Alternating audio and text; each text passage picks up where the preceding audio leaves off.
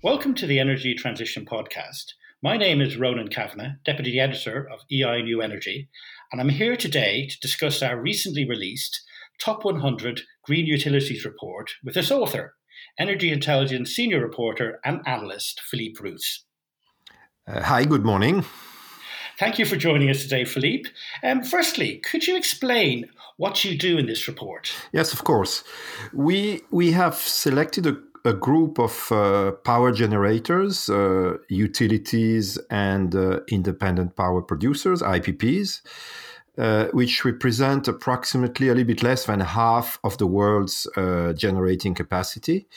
And we have ranked them for their greenness, and by greenness we mean their climate impact. So it's only about climate. It's not about local pollution or nuclear waste, for example. And we're using two criteria. The first one is CO2 emissions per megawatt hour generated or kilowatt hour generated on the one hand. And the other one is renewable capacity, which we measure. We have two ways of measuring it. We measure it in terms of total capacity they have and the share of this renewable capacity in their total generation fleet. And this renewable capacity, by renewables, we mean mostly the so-called modern renewables, which are basically wind and solar, as opposed to hydropower, because it's from these technologies, wind and solar, that the growth will be coming and the transition will be happening. Now, the report is in its 9th year, and what notable changes have you seen since the first ranking back in 2011?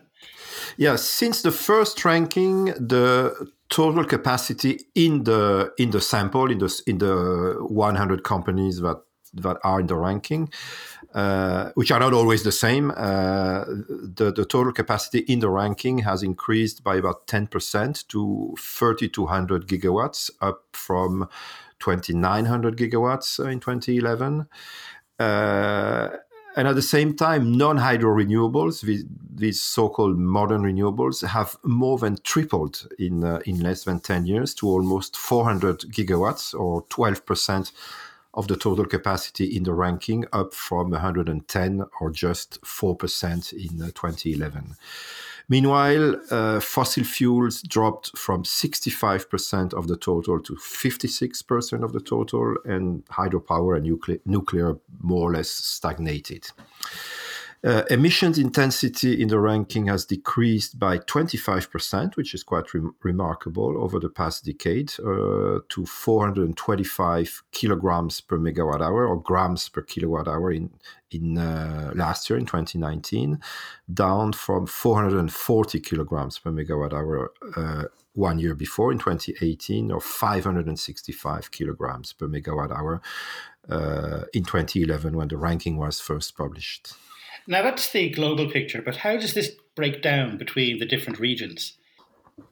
Well, European companies have seen almost a 50% decrease over the period in their emissions per megawatt hour, which is quite a lot. They are perhaps surprisingly closely followed by US firms at almost minus 40%. Meanwhile, despite a lot of investment done in carbon-free technologies in wind, solar, hydro, and nuclear, Chinese generators have only managed to cut emissions intensity by just over 20%, 22% since 2011. And they remain indeed the most carbon-intensive companies in the ranking at over 600 kilograms per megawatt hour. And that's basically because coal is still and by far the number one fuel in China. By contrast, if you take generators in the ranking from Latin America, Canada, and the former Soviet Union, they are at below 200 kilograms. And that's because they have a lot of hydro capacity and sometimes nuclear capacity rather than having a lot of wind and solar. And you mentioned, incumbent switching capacity, but we've also seen the rise in the ranking of specialized renewable companies, haven't we? Yes, we have. One, I mean, the most notable example is Acciona, a Spanish company, a Spanish infrastructure conglomerate and IPP, which tops the table for the 6th year in a row. We can also cite the US IPP Invenergy, which operates an interesting mix of renewable energy and gas capacity, and it ranks 11th in the ranking.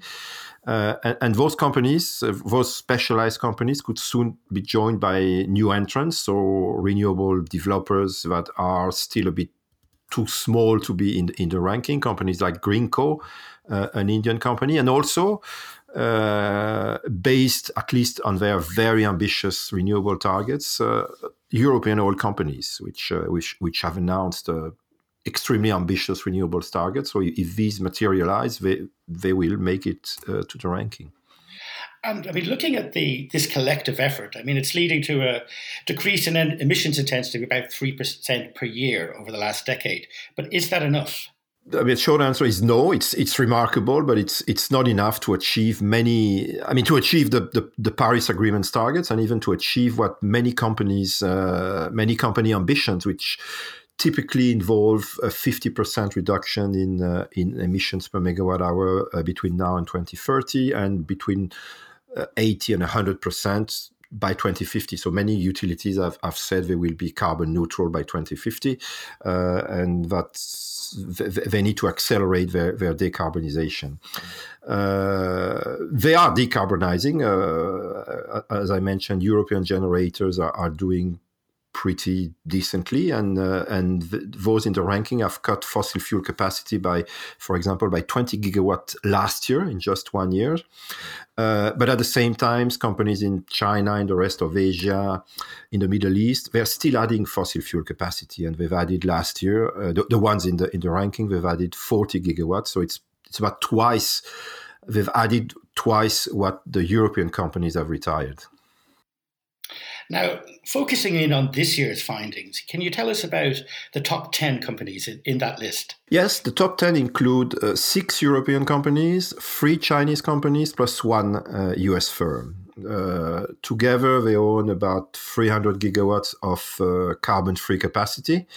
That's about 75% of their total capacity. That's quite remarkable, and that's quite diversified also, because it includes this 75% of non-carbon capacity include 30% of non-hydro, of basically wind and solar, about 25% of hydropower, and 15% of nuclear. So it's quite diversified. Among those companies, you have some that mostly rely on wind and solar, companies such as Acciona in Spain or Ørsted in Denmark. You have other companies that also have considerable hydro capacity, companies such as Iberdrola in Spain, China Three Gorges in China, EDP in Portugal, or Enel in Italy. And you have also big nuclear operators such as CGN and CNNC in China, E.ON in Germany, or NextEra Energy in the US. Because nuclear, of course, is a controversial energy for quite a number of good reasons, but it's also carbon free. So as far as climate is concerned, it's good. And looking beyond those headline numbers, I mean, what in the last year particularly stands out to you? I think one interesting evolution is that it's more apparent that US utilities are now about as ambitious as their European peers in terms of setting decarbonization goals. And this is in stark contrast with US oil companies, which are still quite reluctant to commit on climate. Many of the US utilities are targeting reductions in emissions intensity of 50% or more by 2030, and they are targeting carbon neutrality by 2050, just like European utilities. If I may cite a few examples. NextEra Energy, for example, they plan to reduce emissions intensity by 2/3, by 67% between between 2005 and 2025, and that's a 40% reduction in absolute emissions, because they also plan to, or they expect to double generation over the same period.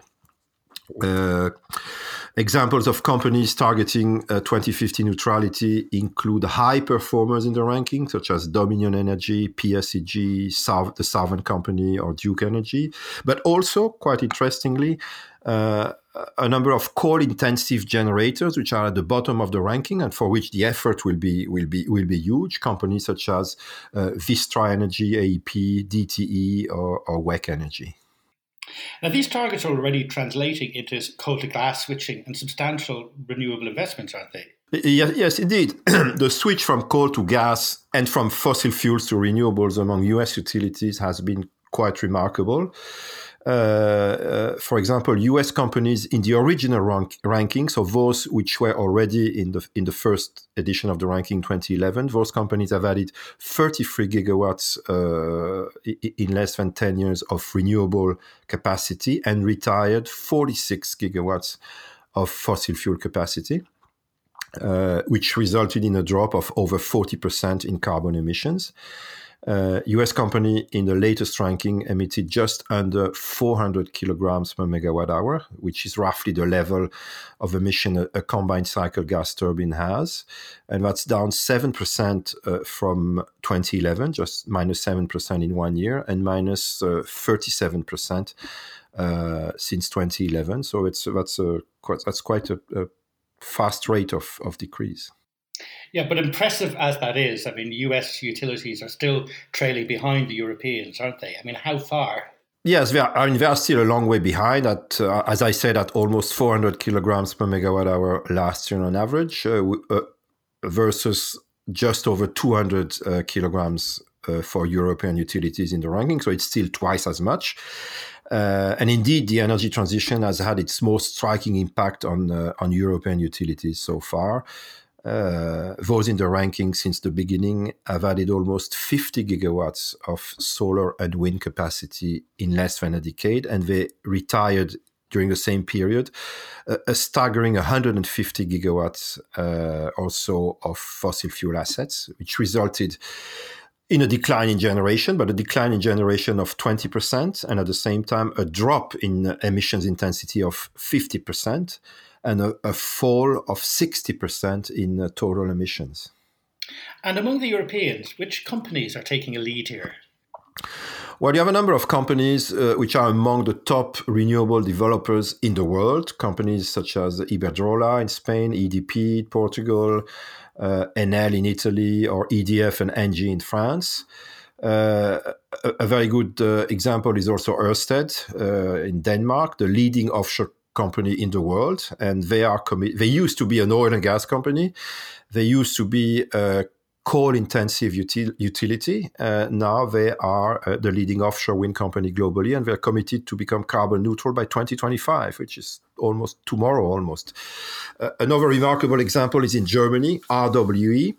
They want to cut emissions by 70% between 2018 and 2030 and reach carbon neutrality before 2050. They are targeting 2040, despite the big coal-fired capacity and lignite-fired capacity they still have.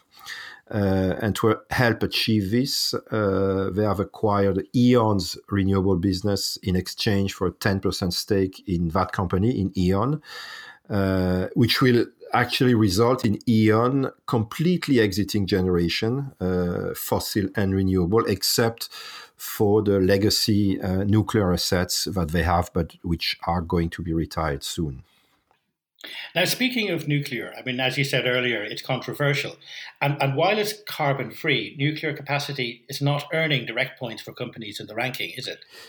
No, it's not. But it contributes, because it's zero carbon. It contributes to lowering emissions, emissions intensity, which is fully recognized in the carbon side of our calculation. Even though, as you said, nuclear energy is highly criticized, and for some good reasons on safety grounds. We have a number of pure nuclear specialists in the ranking, such as India's NPCIL, Russia's Rosatom, Ukraine's Energoatom, and they perform well in the ranking. And we also have a number of nuclear operators which also have other technologies in their fleet. We have Vattenfall in Sweden, Axpo and Alpiq in Switzerland, Ontario Power Generation in Canada, Fortum in Finland, of course EDF in France, which combines significant nuclear and hydro capacity to get to a big non-carbon emitting fleet. And what about China? I mean, it's been a big investor in all of the technologies. Yeah, in China we have a number of nuclear specialists also, CGN and CNNC, which rank very well because they not only have a big nuclear fleet, but they've also been for a few years diversifying into renewables, which is quite an interesting diversification for a nuclear company. Likewise, we have hydro specialists, China Three Gorges, which is also investing in other renewables, in wind and solar. On the other hand, we have the other Chinese generators, which are also big in renewables. Actually, the biggest renewables operators in the world currently are some of these big nuclear generators, but they are even bigger in coal. And this causes their emissions intensity to be high at between 600 and 800 kilograms per megawatt hour, and therefore their ranking is average is around the middle of the ranking. We have China in energy investment at the third, which is 31st, or China Huadian, which is 56. We have SPIC, which is a different story. They are ranked 14, which is quite good. And they operate a unique and relatively balanced mix of fossil fuels, about 55% of their capacity, plus wind and solar at 25, hydropower at 15, and even some nuclear at 5% of their capacity. Very interesting. Thank you very much, Philippe, for sharing those insights with us. Thank you. And I hope you can join us again. Now, the report can be downloaded for free from our website, www.energyintel.com. We hope you find it useful. And that just leaves it for me now to say thank you to all our listeners to tuning into today's podcast. And we hope you join us again in January for the next Energy Transition podcast. Thanks for listening to the Energy Intelligence Podcast. Please check back with us soon for our latest content, which you can find at energyintel.com.